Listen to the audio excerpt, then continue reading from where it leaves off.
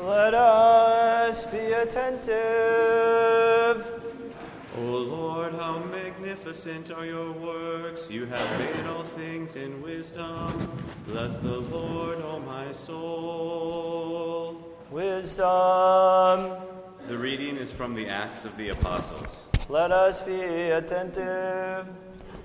In those days, those apostles who were scattered because of the persecution that arose over Stephen traveled as far as Phoenicia and Cyprus and Antioch, speaking the word to none except Jews.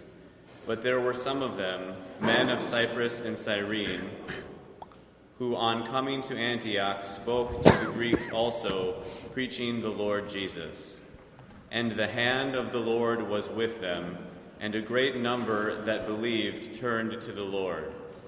News of this came to the ears of the church in Jerusalem, and they sent Barnabas to Antioch.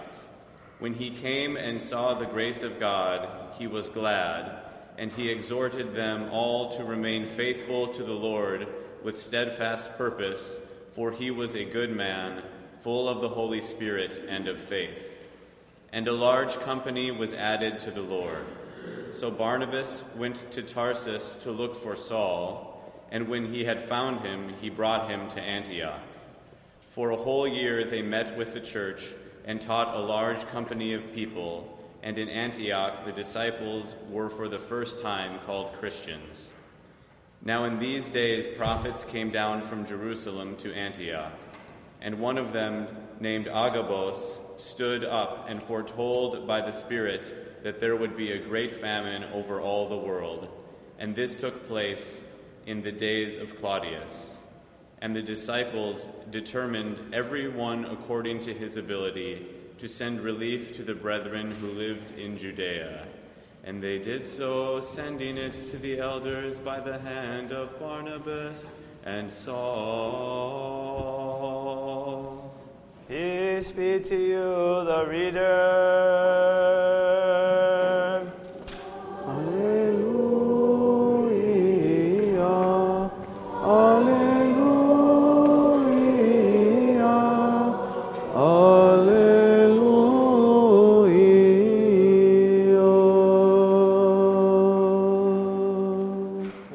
Arise, let us hear the holy gospel. Peace be to you all. And your spirit. The reading is from the Holy Gospel according to St. John. Let us be attentive.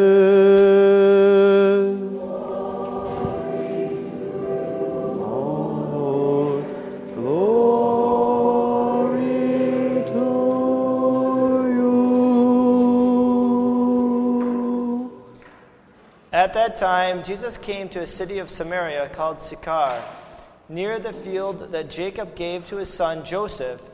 Jacob's well was there, and so Jesus, wearied as he was with his journey, sat down beside the well. It was about the 6th hour. There came a woman of Samaria to draw water. Jesus said to her, "Give me a drink," for his disciples had gone away into the city to buy food. The Samaritan woman said to him, "How is it that you, a Jew, ask a drink of me, a woman of Samaria? For Jews have no dealings with Samaritans." Jesus answered her, "If you knew the gift of God and who it is that is saying to you, 'Give me a drink,' you would have asked him, and he would have given you living water." The woman said to him, "Sir, you have nothing to draw with, and the well is deep. Where do you get that living water? Are you greater than our father Jacob, who gave us the well and drank from it himself, and his sons and his cattle?" Jesus said to her, "Everyone who drinks of this water will thirst again, but whoever drinks of the water that I shall give him will never thirst. The water that I shall give him will become in him a spring of water welling up to eternal life." The woman said to him, "Sir, give me this water, that I may not thirst, nor come here to draw." Jesus said to her, "Go call your husband and come here." The woman answered him, I have no husband. Jesus said to her, You are right in saying, I have no husband. You have had 5 husbands, and he whom you now have is not your husband. This you said truly. The woman said to him, Sir, I perceive that you are a prophet.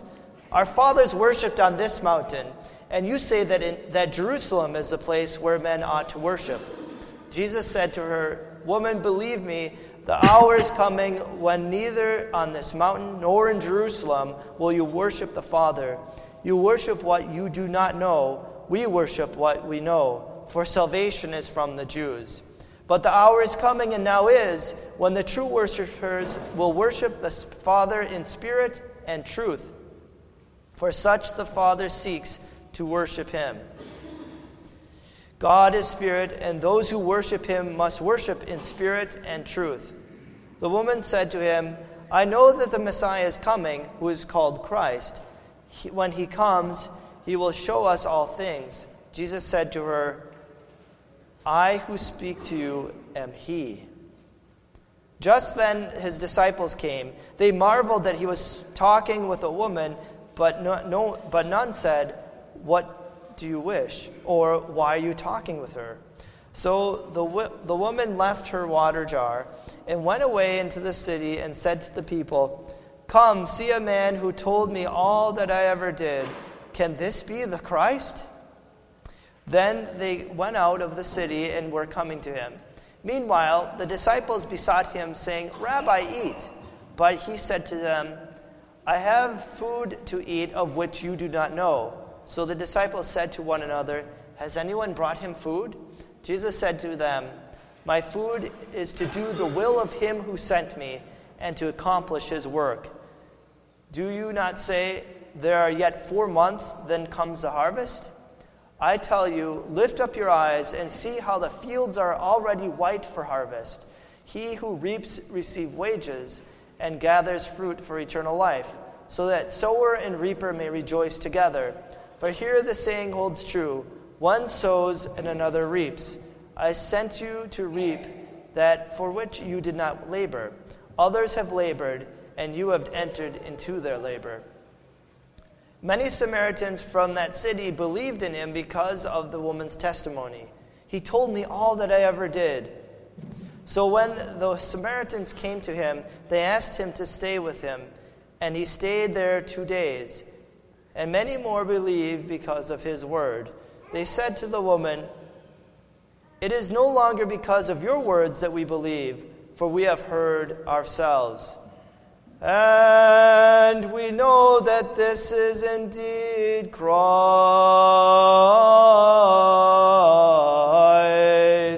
the Savior of the world.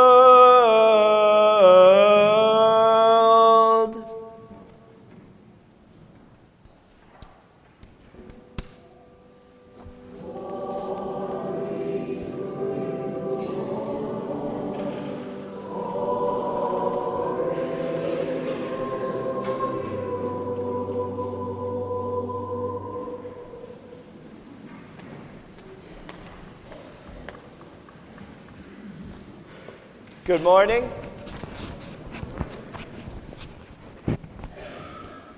Once I was told the following story about a young Greek American hiking in the mountains in Greece on a hot summer day near his family's village. He was hiking all day and didn't have enough water with him. He was very thirsty from hiking all day, and when he finally came home to his family's mountain village home, he raced into the kitchen where he saw a big glass of what he thought was water on the table. He grabbed the water and gulped it down. However, it wasn't water that he gulped down, but, if you can imagine, an entire glass of ouzo.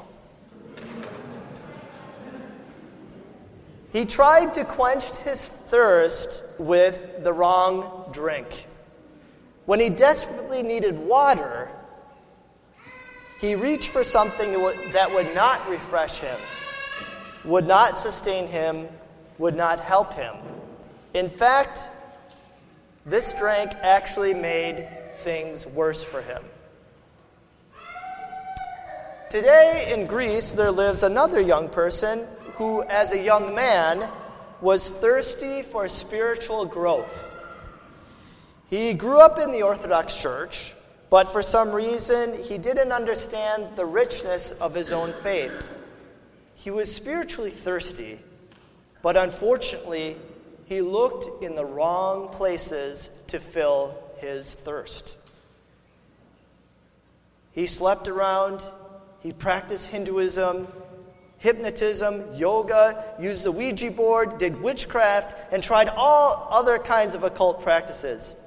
He was looking to fill his spiritual thirst in all the wrong places. He was looking in the wrong well for water. He was drinking dirty, polluted, and harmful water. In the gospel lesson today, we read about the Samaritan woman. We hear in her story that she was a sinful woman who knew her own shame. By Christ's own prophecy, we know that she had 4 husbands, and the man she was living with was not her husband. She was ashamed of this. The gospel lesson tells us that she came to draw water at the 6th hour. Now, the 6th hour is about noon. This is an important detail. In the hot climate of the Middle East, no one would draw water at 12 noon because it is too hot to carry water back home in the middle of the day. The scorching sun at noon kept people from going to draw water in the middle of the day. Who would want to carry a big, heavy water skin or a big jug of water home in the hot noonday sun? The Samaritan woman, however, went to draw water in the middle of the day because she was ashamed of her sin. She wanted to avoid other people, so she drew water at the most impractical time of the day, during the heat of the day at noon. Clearly, she was embarrassed and ashamed. The Samaritan woman must have been shocked that Christ, who was a Jew and a man, took the time to speak to her. The Samaritan woman said to Christ, "How is it that you, a Jew, ask a drink of me, a woman of Samaria?" The gospel tells us that Jews have no dealings with Samaritans. The contact between the two was surprising. An unholy woman spoke with Christ, who is sinless and the God of all.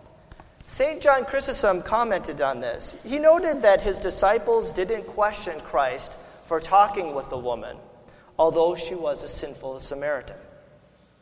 The disciples held Christ in respect. They didn't question why Christ was interacting with a Samaritan woman, and a sinful one at that. They didn't question Christ reaching out to her. The Holy One comes into contact with an unholy one, and she is transformed. The Holy One offers the unholy one the living water, and she accepts it. She stops drinking the dirty water of sin and begins to drink the living water which Christ offers us. She changed her life in order to receive the living water. How many of us today are like the Samaritan woman? How many of us today turn to other things besides God to be filled? We may have, or know people who have turned to sex, drugs, money, superstition, or the occult to try to fill what only God can fill. The Pew Research Group has documented many things that reflect this confusion and misguided thirst for satisfaction. The research shows that one way we can see this is in the attitudes towards cohabitation before marriage. For example, the Pew Research found that only 26% of people who don't go to church regularly thought it was bad for society when people live together while unmarried. That is, only 1 in 4 people who don't go to church often thought that it was bad to live together before getting married or not get married at all. Here we have a sad example of when we rarely go to church, values often become secular, not godly. Here we see when people don't receive the living water from God, they try to quench their thirst from the wrong well. They think it's okay to drink dirty, polluted, and harmful water, and are not even ashamed of it. The Samaritan woman, however, realized she was drinking dirty, polluted, and harmful water. Although she was not learned in the Bible, as St. John Chrysostom points out, she realized her adulterous lifestyle was wrong. She also realized that Christ could help her. This is an important step for anyone looking to change. She looked to Christ and received the living water.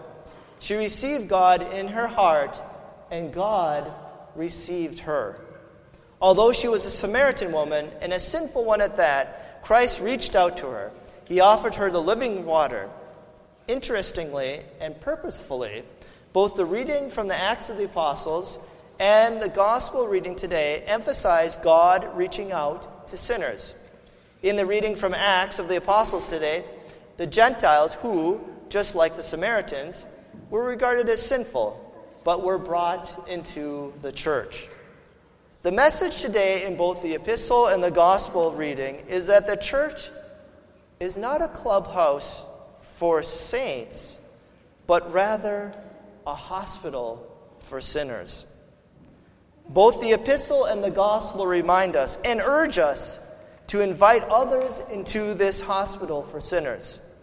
The living water is offered to all and flows freely from God. This living water is so abundant that it continues to flow to us today. God's grace overflows barriers like a flooding river to bring us forgiveness and new life. The Holy One comes into contact with the unholy and changes us. God offers us the living water to quench our thirst. Every one of us falls short of holiness. Every one of us drinks dirty water. We all sin. We come to church knowing this, but also knowing that Christ offers us living water that will bring us closer to Him. The second man whom I mentioned towards the beginning of this sermon was searching to quench his thirst. He turned away from his Orthodox Christian faith. He looked to sexual pleasure. He looked to the occult. He looked to Hinduism. And then he returned to his Orthodox faith. The man of whom I am speaking is the author of the popular book, The Gurus, the Young Man, and Elder Paisios. Perhaps you've heard of that book. It was the Elder Paisios, recently proclaimed a saint, who reached out to the young man to bring him back to God in his holy church. St. Paisios, just like Christ, reached out to someone who got involved with the wrong things. Just like Christ, he reached out to someone who was struggling spiritually and offered him to drink the living water. Perhaps we know someone, perhaps a young person, and always a church goer as a child, and went off to college and got into the wrong things and began to drink dirty water. Perhaps that person is like the Samaritan woman or the young man in the book, The Gurus, the Young Man, and Elder Paisios. Perhaps we know someone, perhaps ashamed, perhaps not ashamed of what he did, but needs to be invited back to the church, needs to be invited back to a Christian lifestyle, needs to be invited back to drink the living water. Help us also, O Lord, to follow your example and to find the courage to invite others to drink of your living water. Amen.